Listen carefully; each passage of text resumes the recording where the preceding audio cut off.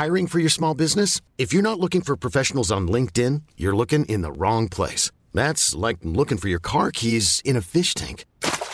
LinkedIn helps you hire professionals you can't find anywhere else, even those who aren't actively searching for a new job but might be open to the perfect role. In a given month, over 70% of LinkedIn users don't even visit other leading job sites. So start looking in the right place. With LinkedIn, you can hire professionals like a professional. Post your free job on linkedin.com/achieve today.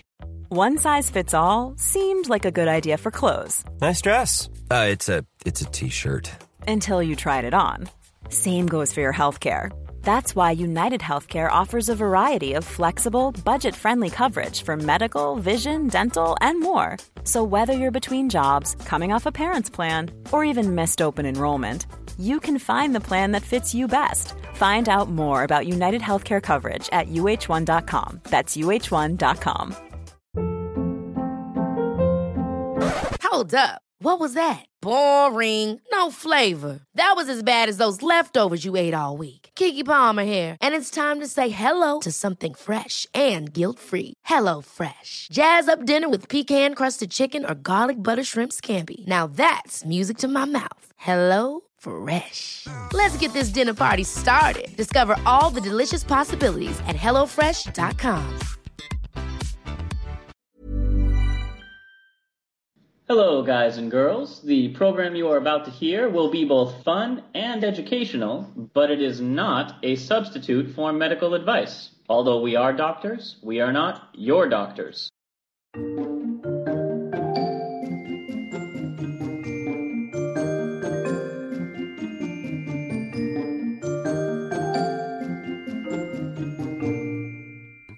Hello and welcome to Travel Medicine. As always, I'm your friendly neighborhood internal medicine doc, Dr. J.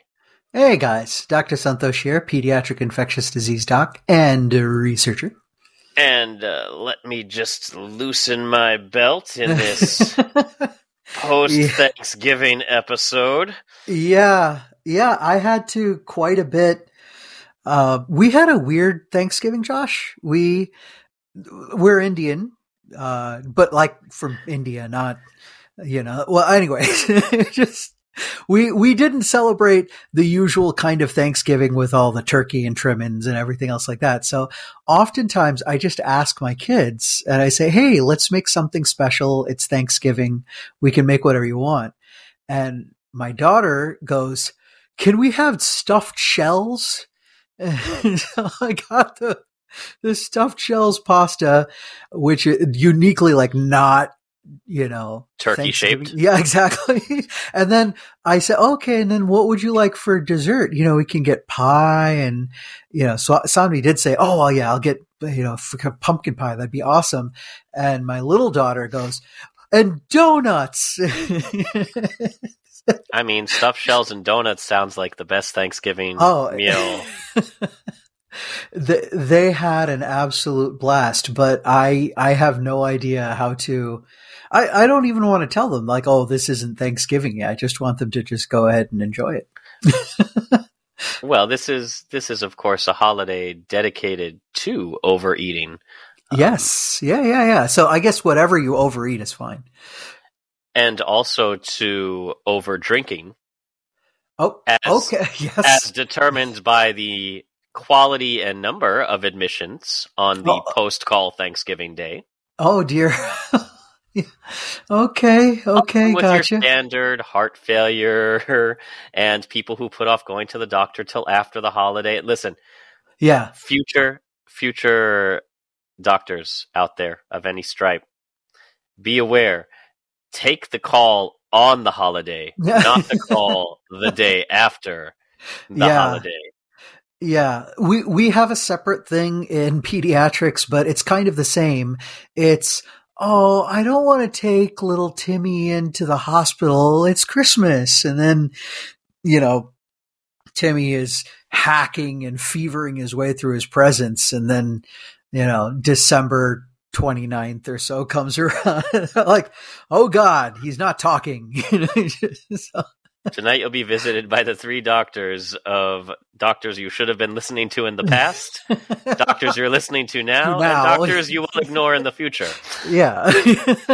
The doctors of Holiday Present are actually two. And then I guess the past and the future folks can be like one each, but I don't know who they are. But we've done 80 plagues around Thanksgiving. We've done a few others, but this year I wanted to focus on one of the organs that does probably the most work out of any during the holidays. Oh, so are we sticking with the stomach then? Not quite. Okay. Intestines. Nope. Colon. No, that's still intestines. Bladder. Your bladder gets a nice little workout in your kidneys. Is that it? Well, your kidneys are getting closer, but ultimately, Santosh, you'll have to liver alone. Yeah, the great cleanser. Yes. I'm a liver, not a fighter. I was told that about you. Before I ever met you, I was told that. Wait, what? All the way back in medical school, Dr. Ward, one of our good friends, was like, "Oh yeah, you got to meet Josh." I'm like, "Oh yeah, he's a good guy." Yeah, he goes, "Yeah, he's a liver, not a fighter." Turns out he was right. That wasn't untrue. An accent. Yeah, that wasn't an accent-related thing. No, that's just because Ward doesn't have an accent. He does not. No, he's been in the United States for long enough. Yeah. Well, I think I would love that to be an actual origin story, but I just made that up. So now that we've gotten all the unnecessary banter, now we've gotten all the necessary banter out of the way. Absolutely, yeah. Let's move on to our introductions and then everyone's favorite terrible segues, because it's once again time for our bi-monthly segment. Yes. Everybody's favorite. Yeah. Journal Club! Yay! And this week, as I said, we're going to focus on the liver, our regenerating organ that does so much heavy lifting during the holidays. Oh, yeah. So we think about it, of course, when it is filtering alcohol, of course, and reducing the substances that are alcohol down to aldehydes and tearing them apart and making them so that we can pee them out and not be killed by it. But it's going to process fats. It's going to process sugar. It's going to send out signals for satiety and all these kind of different things.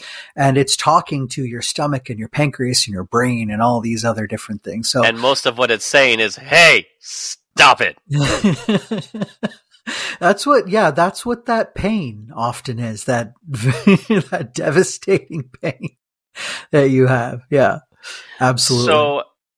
So we're going to open with a little bit of a headline that I feel like very exciting, but perhaps a tad overhyped. Okay. Wonder drug that causes massive weight loss could also suppress the desire for alcohol.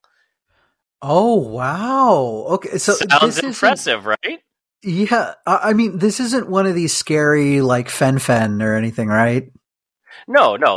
In fact, I feel like the headline is perhaps overselling a little bit of this. So let's dig in.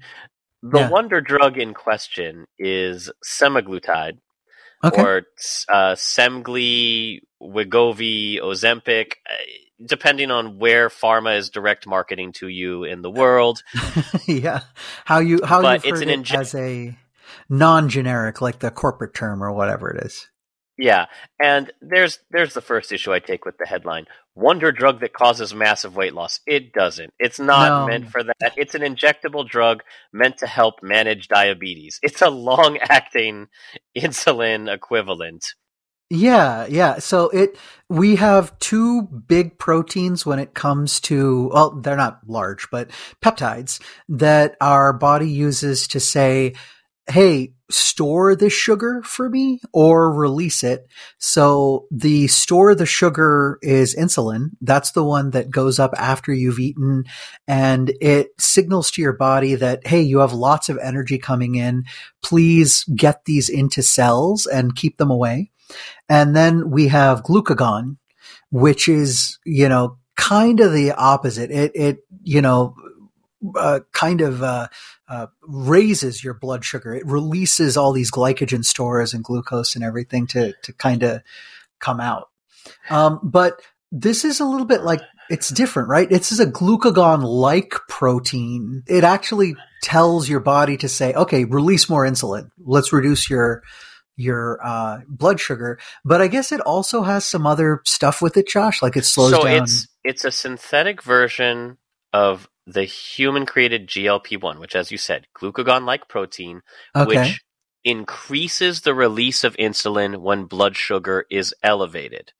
Oh, okay, gotcha. So it's kind of dependent on what your sugar is doing. It also delays gastric emptying, meaning food kind of sits in the stomach and intestines longer, so you feel full for longer, and therefore reduces appetite. It is traditionally prescribed for type 2 diabetes, but since a known side effect is weight loss, it started to be prescribed off-label for weight loss in those without diabetes, and that actually got FDA approved in 2021 after studies found that obese patients could lose 15 to 20% of their body weight over 68 weeks. Oh, interesting. This is really important because we have struggled for a very long time with helping people who have diabetes, especially type 2 diabetes, lose weight.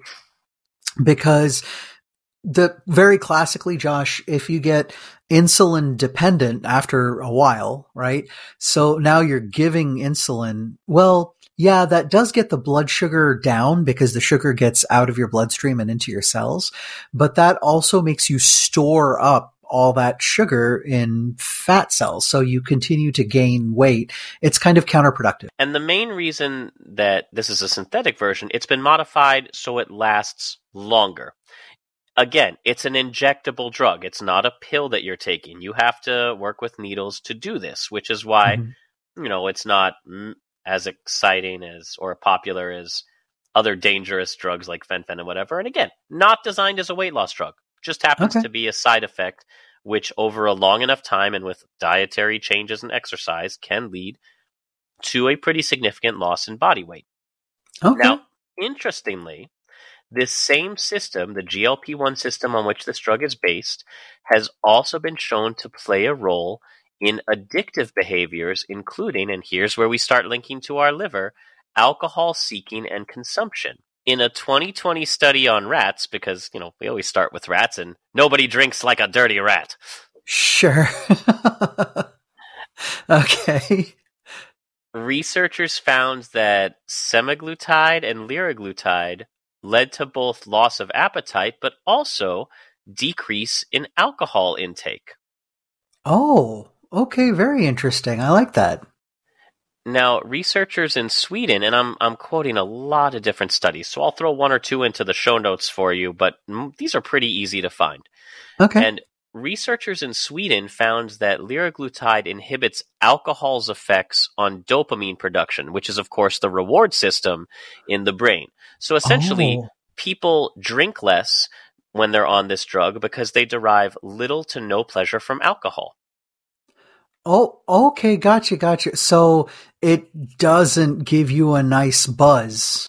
So people derive little to no pleasure from alcohol. Now, that doesn't mean you drink it and all of a sudden it evokes a negative response like vomiting, like antabuse, or you can't take it because it interacts with another drug. It just means, you have your whiskey drink, you have your vodka drink, you have your lager drink, you have your cider drink. Yeah. Okay. And it doesn't really knock you down. You don't have to get back up again because you're just like, this doesn't really do anything. So this substance reduced... Just 2 seconds. Anybody out there who's listening to this, if you have heard of or know of Chumbawamba, first of all, don't forget to take your arthritis pills today. And second of all, please let us know so Dr. Josh doesn't feel like he is very, very dating himself. Is this not what the TikTok crowd's listening to? I would love for TikTok to bring back Chumbawamba because those two were absolutely made for each other. But yeah. So this substance, the semaglutide, reduced alcohol consumption by about 30 to 40% in rats that drank large quantities of alcohol for several months. Oh, okay. So not perfect, but it's always nice to see it working somewhere. Okay, so rats is good. Yeah, and because it affects the brain's reward circuit, things that you once enjoyed start feeling boring and bland, which not great for hobbies, wonderful for alcohol. Yeah, that's kind of scary because that's the same. It's a similar pathway like depression. Depression isn't necessarily sadness. A lot of what people will report is stuff that gave me pleasure, that made me happy and excited, no longer do. And this is kind of like that. So I agree with you. As long as you're only affecting the reward system for alcohol, then it's fine. Well, also appetite suppression. And appetite, which is good. But I can see this maybe, not going well if it starts affecting dopamine stim for other things. So that's where they got into some of these studies. There was a placebo-controlled trial that compared it to a dose of exenatide once a week for 26 weeks. All right. And patients with alcohol use disorder did not see a significant reduction in their heavy drinking days. Oh, but okay. The study did find that the dopamine transporter was lower in the exenatide group compared with the placebo group. So again, the study is centered around heavy drinkers, right. Which that's a very subjective way to define what's heavy drinking for one person may not be heavy drinking when we're looking at scientific studies. Right. But it is nice to see that there's a biochemical effect, even if it wasn't, you have a neurobiological effect there, meaning that you're looking for the amount of transporters kind of available on the surface of the cells.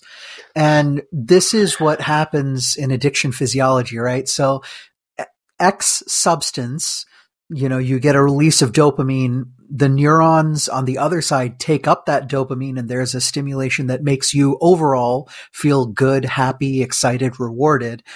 But after a while, if there's too much dopamine circulating in the system or your brain, the number of transporters actually, right, will, get saturated. So they'll go down, and eventually you get this thing where you need more dopamine in order to feel the same amount of good. So if you're able to affect in some way, so in this case, reduce the amount of transporters there, then that's okay. That's good. But it kind of sucks that it doesn't actually show up as a clinical result. Well, it also, so again, the people that it works the best on, and the way the study was designed is for heavy drinkers, meaning daily, as opposed to casual or weekend warriors. Right. And these drugs have the most pronounced effects on people who are overweight. So if you're a heavy drinker, but, surprisingly fit, probably not going to do a lot for you.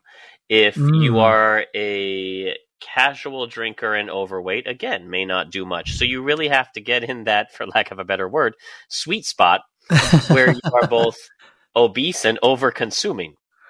Got it. Yes. However, as many diabetics do end up being overweight, for those in that group who are heavy drinkers or who suffer from metabolic syndrome, this may be a good way to decrease the appeal of alcohol for folks trying to quit. I see. I understand. So it would be an adjunct, or it would be a helper.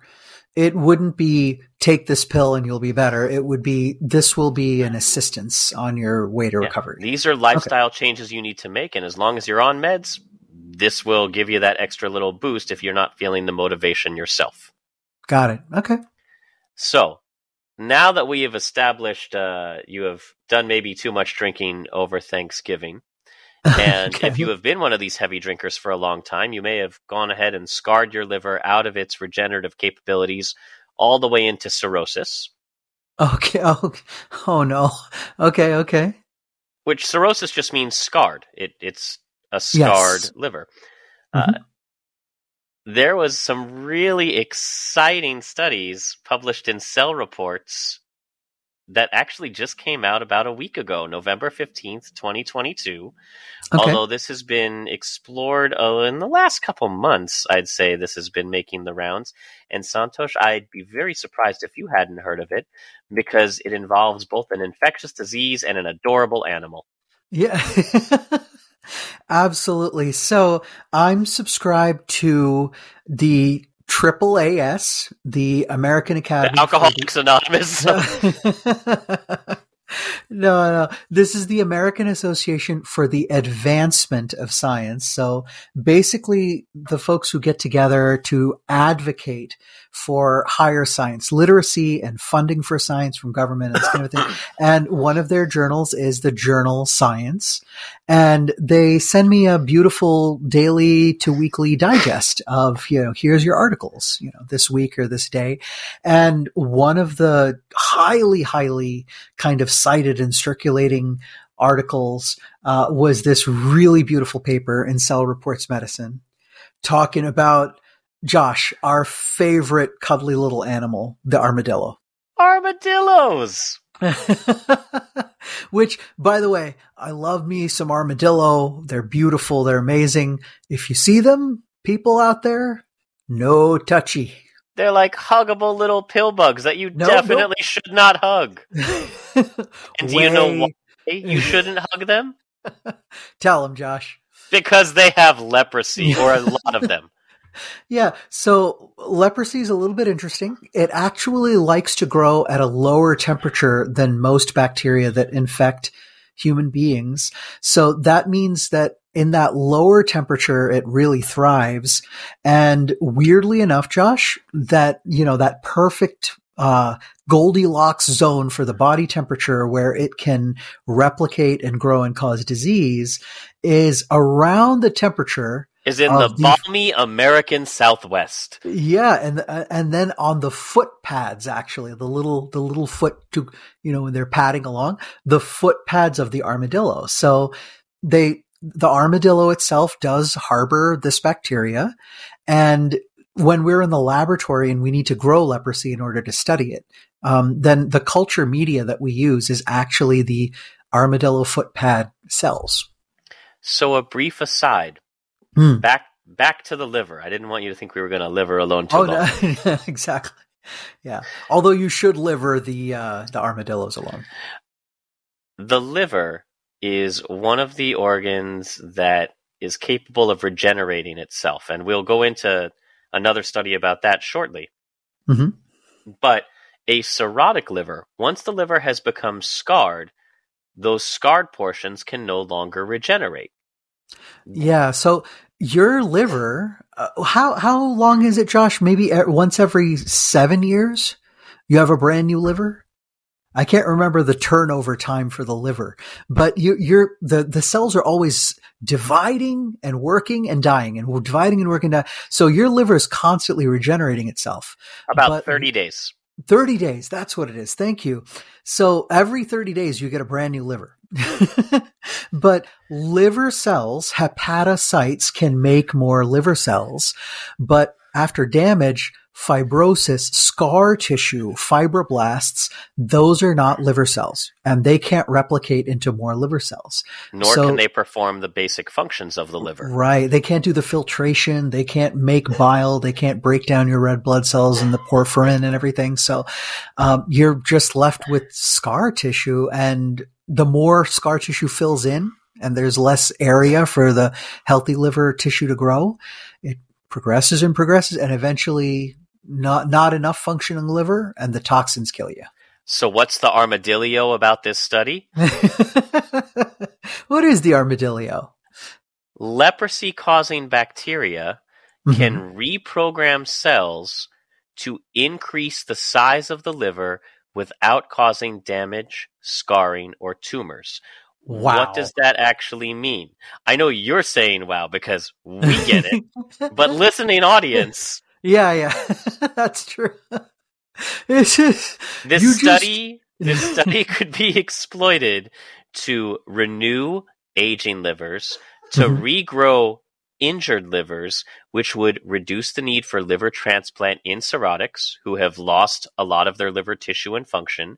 And that's pretty much the only cure for people with end-stage liver disease is a transplant. So if you can regrow damaged liver, or if you can grow new liver out of existing liver tissue to take up the space of the damaged liver, you can avoid a transplant. That does not mean you can start going on a free-for-all drinking binge, but it does mean in people who have lost all of their liver function or enough liver function to severely compromise their health, we might be able to give them leprosy and start regrowing the liver. No. That's not... Why you got to do that? Because it irritates you and it's fun. It's not much of a science show if one of us doesn't get to educate. You have to start with the misconception. This is like the TV show that was like, they get sued because they showed a person putting on a magic cape and flying, and then the little kids like try to jump off their roofs. Luckily, we're in audio only for now. Well, yeah. All right. So here, so we've got the bacteria that causes leprosy, Mycobacterium leprae. Okay. The phase of study that we're at right now is very, very early on, where we were actually able to have the observation first that these 9 banded armadillos, when they had leprosy, they were regenerating their liver. But this was an actual controlled experiment with those same armadillos. So they took the livers out, they put the Mycobacterium leprae in, and then they were able to actually see the liver globules and everything, and measure out how many, versus control versus infected, how much liver tissue was kind of regenerated over time. So this is not what we want to do straight up, because leprosy is still a very deadly disease, and we certainly don't. All right. So yeah. I'll walk back the earlier statement. Yes. Yeah. These researchers, these professors in regenerative medicine at the University of Edinburgh exploited the ability of this Mycobacterium to reprogram cells to grow. So they worked in conjunction with the U.S. Department of Health and Human Services in Baton Rouge. And because armadillos are a natural host for leprosy, that's why they were used as an infection model. And when they looked at the livers that were increasing, because just having a liver that increases in size is not necessarily good. You may see that with fatty liver. That's something we call hepatomegaly. And fatty liver doesn't mean, oh, look, your liver's obese. It means it's turned into a lot of fatty tissue, which is a step on the way to scarring and cirrhosis. Yeah. So having fat infiltrate the liver tissue is just as bad. But usually if you're at that point, and that does happen to us if we get obese, if we're eating too much, and diabetes and liver damage, hepatitis, but it's reversible-ish at that stage. So despite the increase in liver size, where it is approaching hepatomegaly or large liver status, all these livers, when examined, were healthy liver and displayed the same kind of tissue architecture as normal liver. So it was regenerating, it was getting bigger, but you were not seeing these problems with it. So they demonstrated that liver cells infected with these mycobacteria would undergo reprogramming as a result that reverted them into an immature state, restoring their ability to regenerate. This is so cool. I actually love where this story came from originally. So they're at Edinburgh, and Anura Rambukkana, who's at the university, they were actually using leprosy on Schwann cells, and these are the cells that kind of cover and insulate neurons, right? So they're the insulation for your neuron wires. And they saw that like the bacteria would settle in, and then boom, they would become less mature. They look more like stem cells, and they were kind of, hey, what's going on here? What's going on? But then they said, oh, hey, who's got leprosy? Okay, armadillos. So she just gave a phone call. She said, hey, what's going on with your armadillos? What's up with their organs or anything like that? And one of them, just like incidentally, said, oh, well, their livers are always bigger than the uninfected ones. And they freaked out. They're like, oh my God, that's so that's how the idea came. Life is full of what ifs. Some awesome, like what if AI could fold your laundry? And some, well, less awesome, like what if you have unexpected medical costs? United Healthcare can help get you covered with Health Protector Guard fixed indemnity insurance plans. They supplement your primary plan to help you manage out-of-pocket costs. No deductibles, no enrollment periods, and especially no more what-ifs. Visit uh1.com to find the Health Protector Guard plan for you. Life is full of awesome what-ifs, and some not so much, like unexpected medical costs. That's why United Healthcare provides Health Protector Guard fixed indemnity insurance plans to supplement your primary plan and help manage out-of-pocket costs. Learn more at uh1.com. Came about, and they got to test it.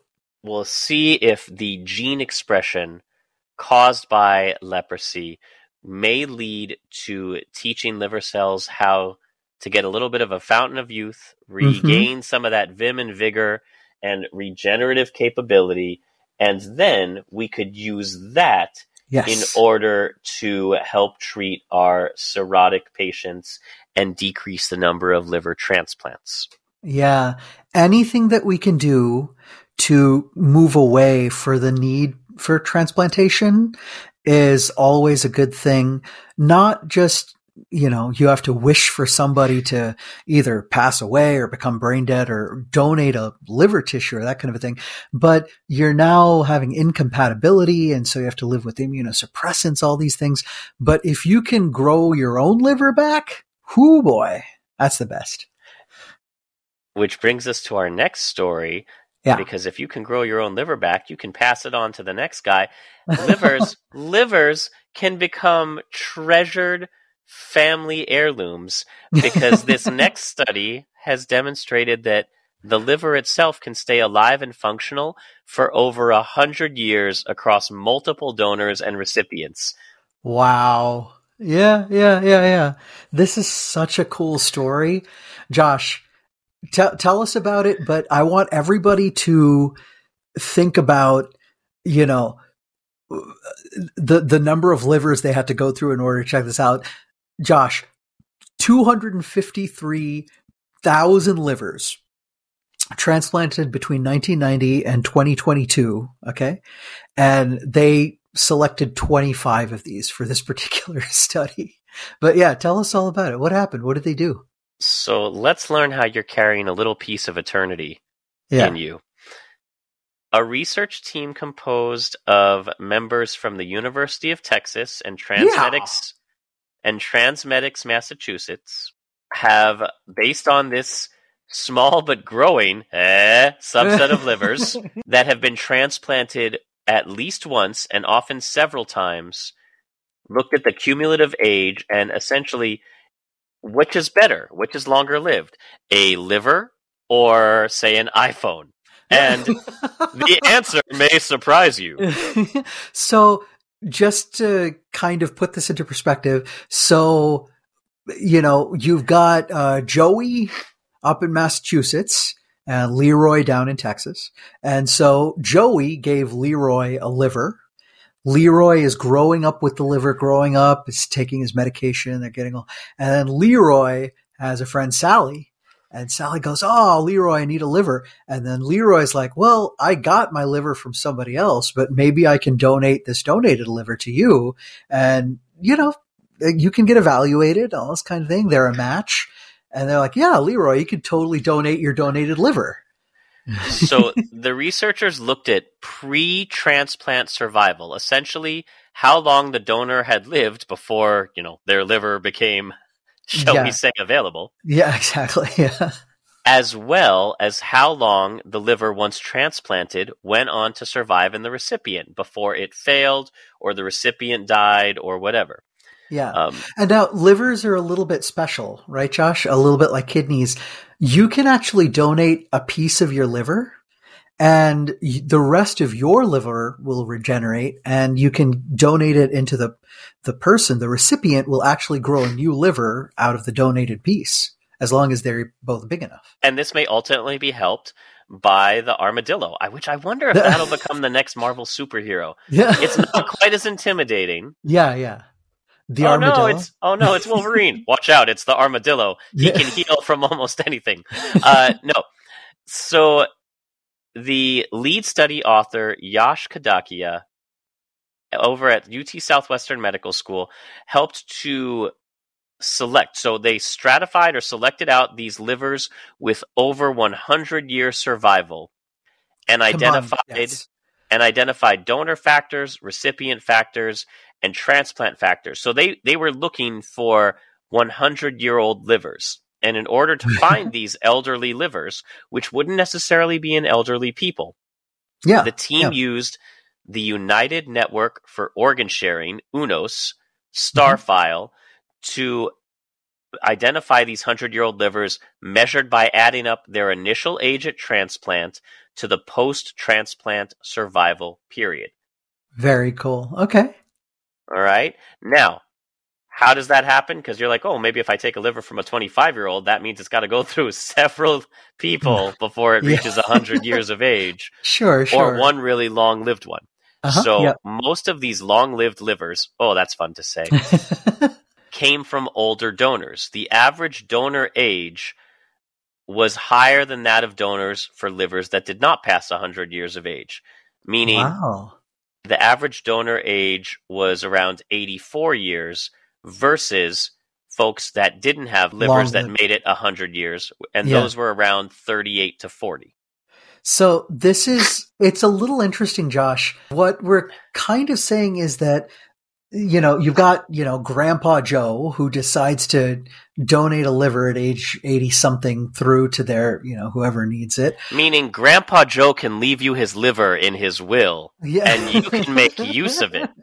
Yeah. But what that means is that healthy liver, which was either donated, live because the person was healthy enough to give a piece and send it, or the person became brain dead or something like that, and the liver was taken out as the person was dying. So that liver was healthy enough to donate. I mean, it passed a number of criteria. But interestingly, it also means it stood the test of time. It was still healthy at 80 plus years of age. My liver went uphill to school both ways, fought through two world wars and a depression. I would love it if millennial livers today. No work ethic. I would actually love it if the 80-year-old liver gets transplanted into like a little 20-year-old hipster, and then the 20-year-old hipster becomes a curmudgeonly, Vietnam vet. But the thing is, for all the jokes, that kind of is what's happening, because another notable difference between the groups, the livers that made it 100 years of age came from older donors, and like we said, older, 84 versus 40. Huge difference. Yeah. Donors from this centenarian liver group also tended to have lower incidence of diabetes, which we really didn't see as much if you're looking at the boomer generation.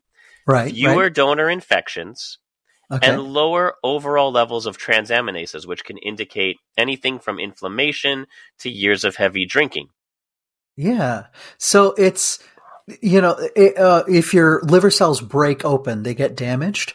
The proteins inside of them that are actually doing a lot of the work are called transaminases. And so if the amount of transaminases is high in your blood, that means liver cells are dying and shedding these into your bloodstream.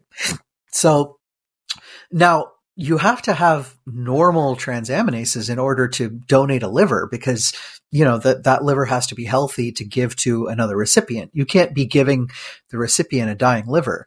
But this means that it was just even lower normal than, other folks. And transplants or grafts of the livers in the over 100 years group. And again, I have to keep saying this. When I say over 100, I mean the liver is over 100, not the person getting it.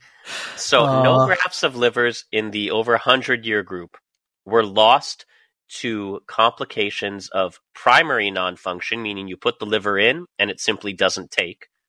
Right. Complications that were vascular related, meaning you put the liver in and all the plumbing essentially doesn't work. Yeah. Okay. Or biliary complications, meaning you put the liver in and it can't regulate bile to do the things that a liver is supposed to do. Okay, so some of the most common reasons essentially for the liver to up and die in a recipient. So those didn't happen. Yeah, these wise elder statesman livers, none of them stopped functioning. Okay, but did they get rejected? No significant differences were found in the rejection rate at 1 year between the two groups of transplanted livers. So two groups meaning the 100+ years and then the young livers. The standard, right. Gotcha. The younglings. The whippersnappers. Also, outcomes for the over 100 group actually had better patient survival outcomes and allografts, meaning once the new host died, the organ could be successfully harvested and moved on to somebody else. So, hand-me-downs, heirloom livers. This is so cool. Josh, this is like when, when folks come over from India and stuff, they bring various things with them. One of the things that gets passed on for a long time is a bacterial culture for yogurt. Right? So we make our own yogurt at home. You take a little bit of that yogurt and you put it into a new batch of milk and boom, you cook it up together and you get homemade yogurt, because that's the seed. And oftentimes that little culture is passed on from, generation to generation or sent to other households. This is kind of like that. It's so cool. Now, what this means is this could vastly widen the pool of available liver transplants because we've traditionally avoided taking organs from older people because, for lack of a better word, they're old. Yeah. Yeah. The assumption is that the original liver cells that these people had when they were embryos, right? Like they were, turning into fetuses and the liver cells were differentiating. They've undergone so many cycles of replication, and we know that errors accumulate over time with replication. So now you're prone to DNA damage, and ultimately that is, cell failure and or cancer. So there were a lot of people who were excluded because of that. They said no. So we may be able to start accepting more elderly patients as liver transplant donors. Mm-hmm. Or, again, grandparents could deed their livers down. And the reason we really don't know how long you could keep passing these livers around is the very first successful liver transplant was only performed in 1967. That's really not that long ago. It's weird to think about, right? This is a young science. That's why out of 200,000 studied livers, they were only able to find 25 that met the criteria of being over 100 years old. Because how are you going to find 100-year-old lifetime worth of liver when you only started doing liver transplants in the 70s? Absolutely. Yeah. It's a young science, and so we have to kind of learn as we go. But it's cool that we can do this now, that we can explore these possibilities. It's incredibly exciting. I absolutely love it. So let's see. What have we covered over this episode before we move on to our final study?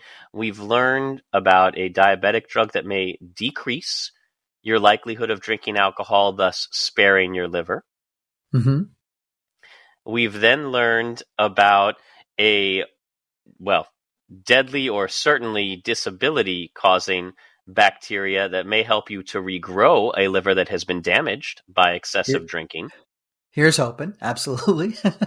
And now we've also learned of a possible additional source for donor transplant livers.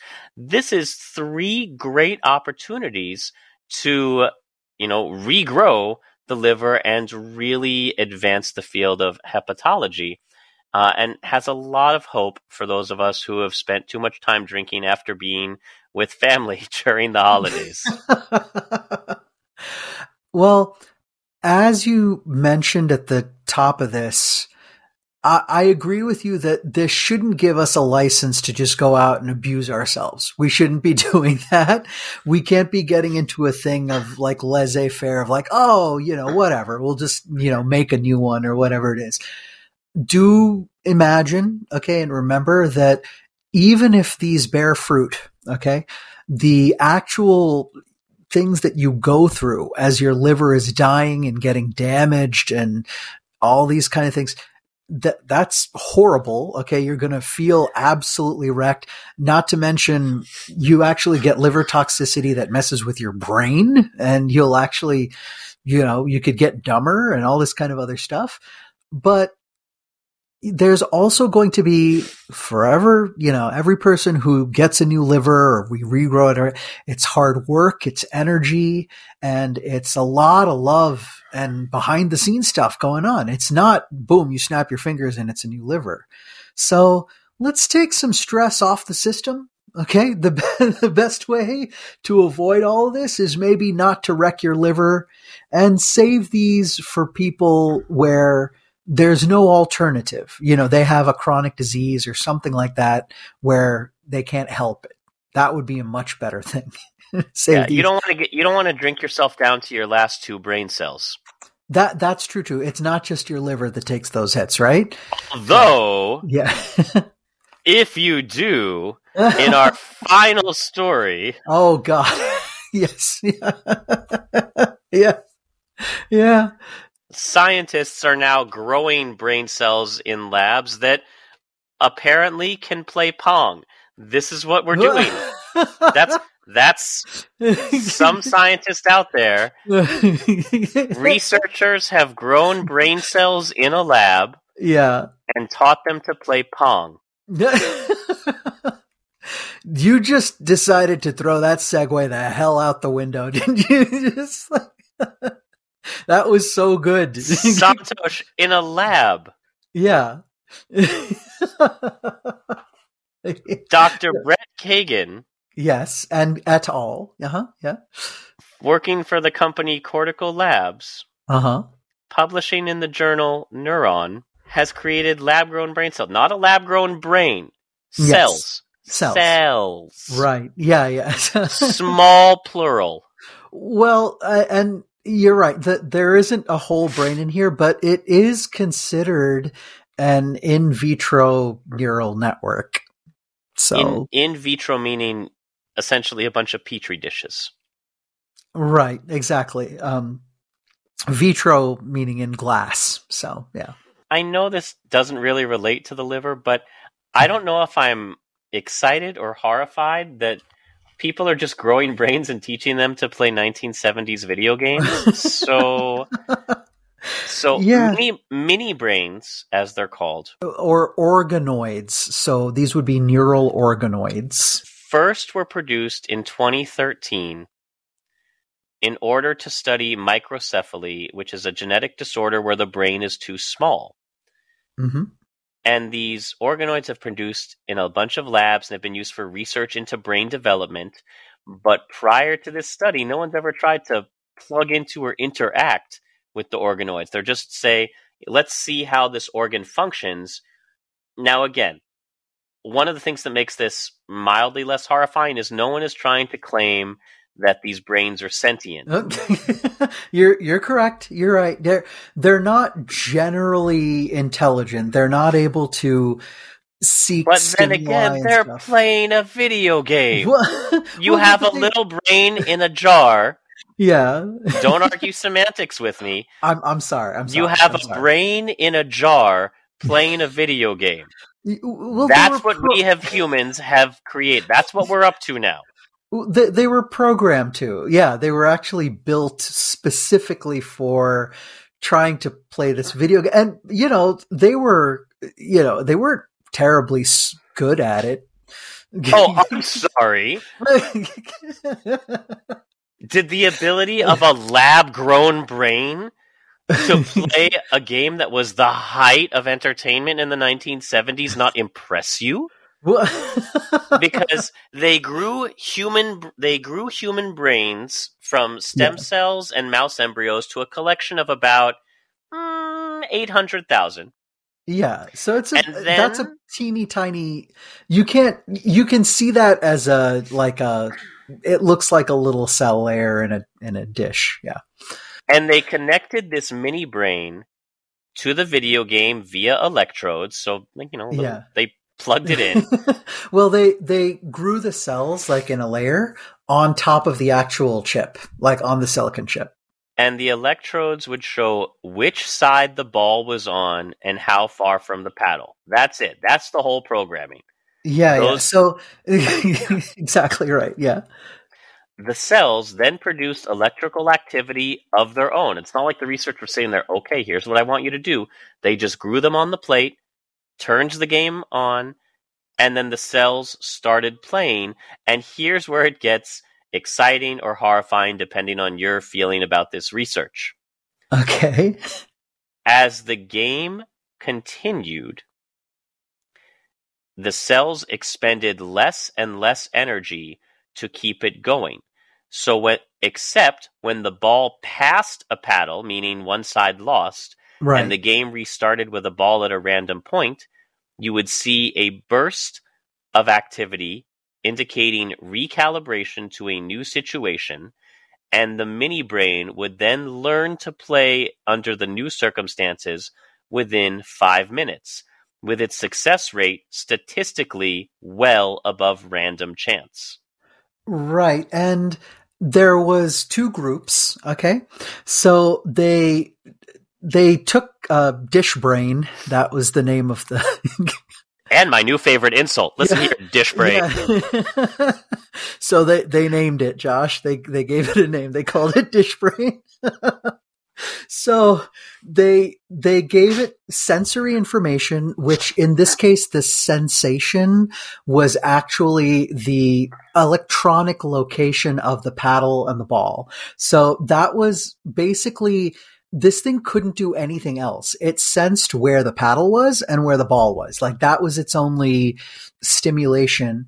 And then they gave the Dish Brain either feedback, right? Saying that they just said, oh, okay, the ball went past you. Okay. Negative feedback. Or, oh, you hit the ball. So you got a good feedback kind of a thing. And then they did have another control where they didn't train the brain at all. So they didn't give it any type of stimulus or feedback or anything else like that. So then what they did then was they actually, stopped the feedback. They let the brain just play by itself. And they found that in that case, the stimulated brain, the one that would have been taught and started to learn, actually started to utilize that information and play better. So Dish Brain doesn't know it's playing Pong. Yeah. It's simply responding to it. But when people look at tissues, at the moment, they're just seeing if there's activity or no activity. But the purpose of brain cells is to process information in real time. Yeah. And teaching Dish Brain to play Pong may one day be used to test treatments for other neurodegenerative diseases such as Alzheimer's. How few brain cells can you have and still achieve learning or function in terms of feedback? Or, can you teach areas post-stroke or in Alzheimer's or others to learn and rehabilitate faster? Or maybe you could grow Terminators. Really? Yeah.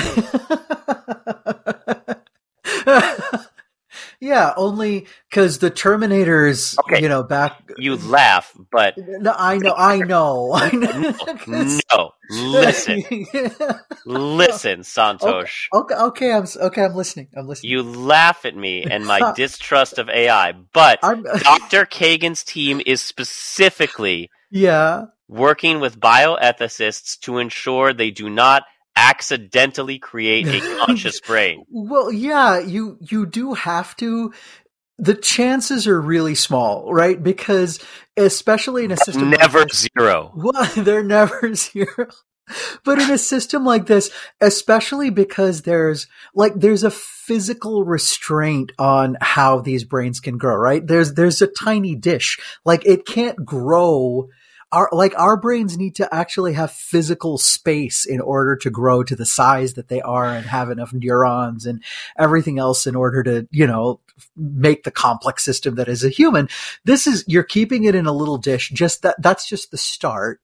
But you're also giving it a very narrow set of parameters, which is, we'll call this thing paddle and this thing ball, and stimulation will be ball hits paddle. Like it's very thing. But I do agree that this is kind of the beginning of something, and it's not really the beginning either, because as you said, we've been working with brain organoids for quite a while. And I think more and more as we do this type of a research, we're going to have a tight relationship between scientists and students of humanities, like ethics and philosophy and that kind of a thing. Because as we make these systems more and more complex, by the way, whether it's living brain cells or whether it's thinking computers that are pure silicon, there's going to be some point, you're absolutely right, Josh, where we get damn close to what we consider sentience. And in that case, we're going to have to know ahead of time what to do so we're not taken by surprise. Now, I think one of the things that the bioethicists are doing is if it gets like too close to sentience, they're going to show it, I don't know, TikTok. No. They'll introduce them to Tide Pod challenges. I don't know how they're going to protect us. Well, the Tide Pod is closer to what you're talking about because, as I said, this is just a tiny little dish. Hey, so you just dish brain. a little bit of bleach, and it's gone. Like it's literally just absolutely toast. So I'm melting. No, not like that. No, that's you're not destroying a sentient thinger. You're just, that's how it starts, Santosh. So, Josh, welcome our robot overlords. No, just to let you know, in composite, like how long the brain took, it learned in about 5 minutes. Yeah. Without being taught. It simply said, this paddle, this ball, and the brain and dish brain said, oh, if I keep making ball hit paddle, I keep getting feedback. They didn't say, these are the rules of Pong. Right, they said, here's paddle, here's ball. Dish brain said, ooh, Pong, Pong, Pong. Yeah. So about as long as an average 8-year-old in 1972 would take to master an Atari console. And now your average 70-year-old learning to use an online app. Sure, absolutely. So, and it, of course, it wasn't as good as we would think it to be. It did often miss the ball, but the success rate was just much, much better than chance, essentially.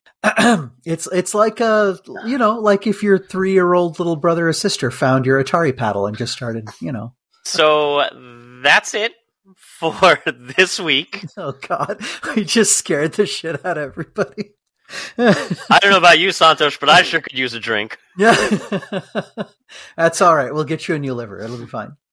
We've got 3 ways to do it. So that's it for this week. As always, we love to hear your comments, questions, and feedback. Thank you so much to all of you supporting us on our new Acast Plus platform. You guys. With conversations that go nowhere. If you'd like to subscribe, you will no longer hear the ads that have finally started playing. I'm also going to work on better transitions into those ads. Until next time, wash your hands, wear a mask, get your shots. Don't touch any armadillos. Yeah. Don't touch armadillos. Do not drink enough to destroy your liver. Drink responsibly. And when you've done all those things, find a country that's open, grab a friend to go with, and happy travels. Bye, everybody.